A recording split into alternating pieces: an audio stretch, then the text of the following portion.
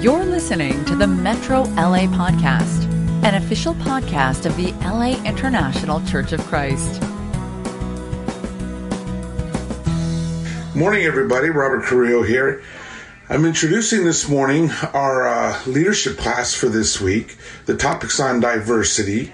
It was actually a class I did at last year's Pacific Southwest Leadership Conference. And you might be wondering, well, what does diversity have to do with leadership? It actually has a lot to do with leadership. There's been a lot of discoveries and a lot of research over the last couple of decades on the power of diversity, and particularly in building leadership teams. It's a short little presentation, but I think it's a good one and give us some great insights in leadership. So enjoy the video.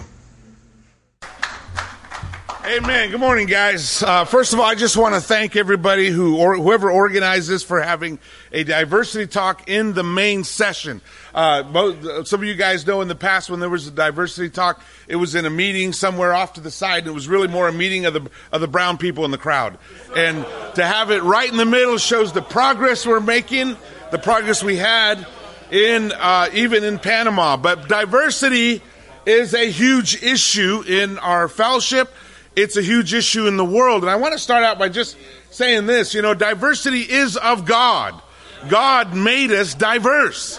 God made us different colors, different backgrounds, different ethnicities, different language. All of this is from God, and this is His thing. This is not just a social issue.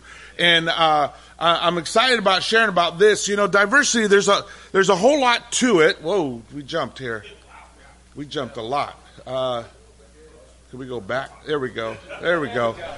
There's a whole lot to diversity that's more than just having different kinds of people in a room, and more than just given people equal time. Diversity is a very hot topic in our world right now. I mean, right now, there are people marching because of the lack of diversity. There are people very angry because of the lack of diversity. There's a lot of talk going on, and whether we're addressing it or not, it's happening in the parking lot of our churches. People are talking about diversity. People are talking about what's happening in our world. And there's a reason people are upset. There's a reason people are angry. Some of my favorite quotes. Ultimately, America's answer to the intolerant man is diversity. The very diversity which our heritage of religious freedom has inspired. We need diversity of thought in the world to face the new challenges. We are in a new century with new problems that address an entirely different world than the world that most of us grew up in, and we need some new thinking and diverse thought even to be able to deal with some of these issues. We inhabit a universe that is characterized by diversity. It is, again, in God's very design how diverse the world is. Strength lies in differences, not in similarities. That we come together, that we share thoughts, that we engage with each other, that we provide solutions. This is key. I love this one. We may have all come on different ships, but we're all in the same boat now. And I think that's us. That's us. I love this quote, although I can say my people didn't come on a boat. We walked across. But that's all right. That's another subject. We have in our roots, I gotta say it, I didn't cross the border crossed me. But anyway, all right, that's another issue. So, we have in our roots, our movement, radical. I did this big paper at Pepperdine on the history of our movement, going back to the Restoration movement. And I read these articles written about the Crossroads Church. And three things that came up repeatedly. They were 3 points in my paper. They criticized them for mixing race. They had an African-American brother lead communion in a white audience. And that caused all kinds of uproar. They allowed women to pray in public. And there was excessive talk about the Holy Spirit. Scared everybody. Oddly enough, we're still talking about these three issues 40 years later. About the role of women, about women leadership and race mixing, and, of course, the Holy Spirit. Diversity is much bigger than just black and white relations. Although that is the primary point where we see it in our country.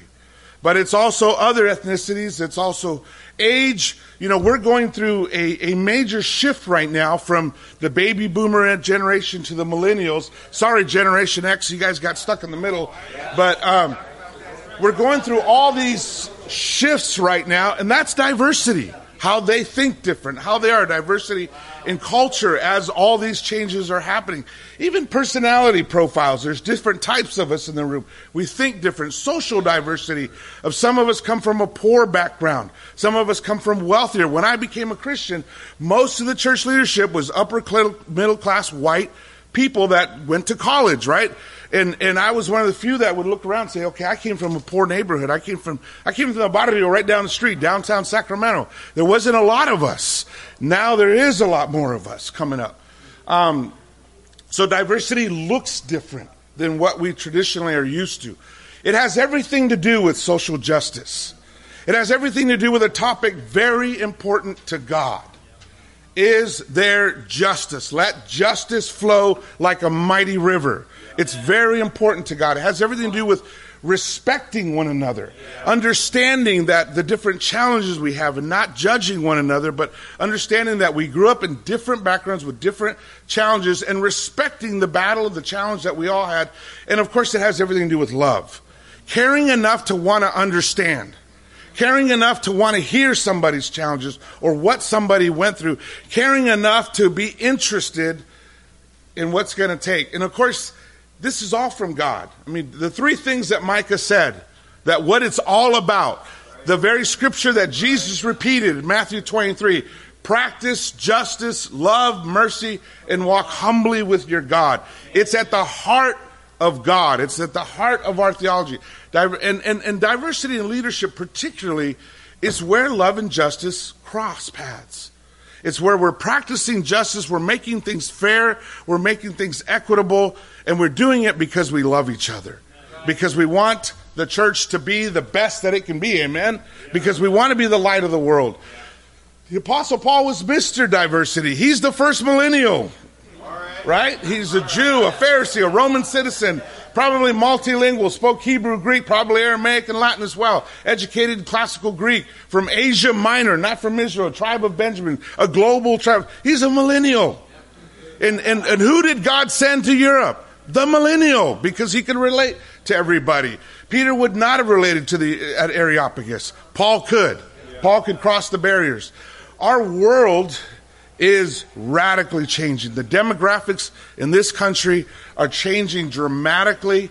The rise in the different countries. It's really a global shift from the southern hemisphere to the northern hemisphere. But of course, we feel it right here in the United States as the different groups are growing in number. Across the United States, there's a racial diversity that is exploding. There's not only a racial, there's an ethnic diversity in the different countries that people are coming from, the different cultures they're bringing in. And as well as there's an age diversity. As the millennials are coming into power, they're becoming the owners, they're becoming the ones making the money, and they think different than the boomers, right? We joke about it all the time, but that is a major shift happening in our world. Listen to this, Numbers 8:23. The Lord said to Moses, this applies to the Levites, men 25 years old or more shall come take part in the work of the tent of meeting. But at the age of 50, they must retire from their regular service and work no longer. They may assist their brothers in performing their duties at the tent of meeting, but they themselves must not do the work. This then is how you are to assign the responsibilities of the Levites. God has a mandatory retirement age. Now, he didn't say they're to set out to pasture and drift off and do nothing. He said, stick around and help the younger guys. Help the younger guys, but get out of the way. Give them the spot. Give them a chance. That's pretty good, right? Our current global national leadership does not reflect the demographics of the communities we live in and the churches we lead. It doesn't. We have to change that. That doesn't just happen naturally. That has to be very intentional. Why? Because we love God. Because we want to save the world. Because we care about our communities. And we know this is going to be key to reaching the community. Otherwise, we become disconnected, unrelatable, and irrelevant. The denominational high church are disappearing. They're in a tailspin. Their members are leaving in droves. Why? Because they're disconnected, unrelatable, and irrelevant. They're up there using analogies and illustrations that nobody relates to unless you're as old as the speaker. The challenge of diversity. First of all, you have to recognize every group has been challenged. Every group. There was a time where the worst thing you could do is be Irish. And depending on what part of the country you lived in, even in world history, there's dominant empires subjugated others. I was a radical here, running around doing all this stuff, and my people, the Chicano movement, we would say, give us back the Southwest. The United States stole it, and then I would say, yeah, but we stole it from the Indians. It was every group has sinned, right? It's important to understand that, so we don't judge each other. It's also important to understand that some groups have suffered far more than others, and respect that suffering. I remember one brother told me, well, I went to Africa, so I know what it's like to be a minority. No, you don't, bro. We're not talking numerical minority. The thing is that anywhere you're a big white guy, anywhere you go in the world, you're automatically put at the top of the social ladder. You get a free entry. That's important to understand. So understand that not everybody has the same struggle or the same battle. And then the other thing I think is incredibly important to understand is that many are still suffering discrimination. Many are still going through it. Just the other day, I was at Pepperdine University. I was going to get my son a shirt. I'm walking through the bookstore, and I noticed a guy's following me. And he kept following me, and I tested. I went across to the other side of the bookstore. He followed me over there. And finally, I turned around and looked at him, and he asked me, what are you doing here? And I said, I'm buying my son a shirt. Is there a problem? He goes, no. And I said, I was a graduate student here. He goes, oh, okay. And he left. And I get it, because everybody else who looks like me at Pepperdine is either a gardener or a cook. And he's wondering, what am I doing in the bookstore? But that's a very real thing. That's a light discrimination. There are brothers in this room that have suffered a lot worse than that. The three main issues we deal with, one is ignorance. I think this is our biggest one. The ignorance, prejudice, and racism. Ignorance is probably our biggest one. By and large, we're an incredibly loving group. And we want to cross the bridges. We want to reach across. I know it's a little scary for the Caucasian brothers. And, when we start talking about diversity and, oh, no, am I going to have to apologize? And, but I think, honestly, loving enough to listen, to ask the questions, to want to understand, to overcome ignorance. I remember when ago, this brother stood up on Sunday morning. It was Thanksgiving week, and he started out his sermon talking about how our ancestors came across and landed on Plymouth Rock on the Mayflower. And I'm thinking, not mine. And I looked around, not theirs. And I'm looking, whose ancestors? That's just ignorance. It's just not realizing that the whole world doesn't share your heritage. Somebody has a Puerto Rican couple over and they hand them tortillas and hot sauce. Puerto Rican doesn't know what to do with tortillas or hot sauce. Not all Latins eat tortillas and hot sauce. Mexicans do. The others don't. It's just ignorance. Then there's prejudice. And prejudice is a little scarier. It's a little more intense. It's usually driven by fear. All guys wearing hoodies are gangsters. Anybody who listens to rap has probably killed somebody. Anybody, you drive a lowrider. I mean, when I came to church, I drove a lowrider. I came in driving a lowrider. Hey, I had prejudice too when I drove on to the University of San Diego. They had these huge speed bumps. And I said, I know they do that to keep my people out of this school. They need to lower the speed bumps so we can get on campus. And I appreciated the cultural sensitivity because, when they told me churches in Poway, I was like, Poway? Why do you want me to go to Poway? You guys going to ask me to do your yard or something? No, I'm not going to Poway. I walk in the building and there was like 4 Mexicans in the whole church, the Hermosillo family. And they brought them all up to meet me, So I would feel at home. It's important For me to see people who look like me. And then, of course, there's racism, which is hating people because of the differences. I think generally, hopefully, we deal with that in the sin study. Hopefully, we deal with that before anybody gets baptized. If you're not, we need to make sure we're dealing with it. We need to make sure we're talking about it. And again, remember, our members are talking about it. They feel it. And they feel it when the ignorance is spoken from the pulpit. They feel it when decisions are made in leadership that are prejudicial, and they have great hearts. They don't say anything. They go along with it, but they have the lingering question, how long? You know, how long until there's some greater sensitivity? When it's not, we need to focus on diversity. Your goal is to hire people who all look different but think just like me. Diversity is also of thought. Part of the power of diversity is just people who think differently. What it's not, I pulled this off the internet. This was one of those little things you can print out. No offense to John Travolta, but it says, you feel alive to the degree that you feel you can help others. But look at that picture. The white hand coming down from up on high, saving all the degrees of brown hands. Honestly, how many of you even noticed that? You know, I noticed it right away. You know, it's like, thank God for that white guy saving us all poor brown people.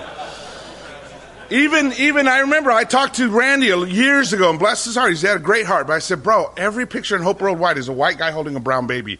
Can we get a brown person holding a white baby? I know we help white babies too. It'd be nice. It would be nice. It's not being unfair to help somebody. It's making things fair. So those who have been dealt an unfair hand get a shot.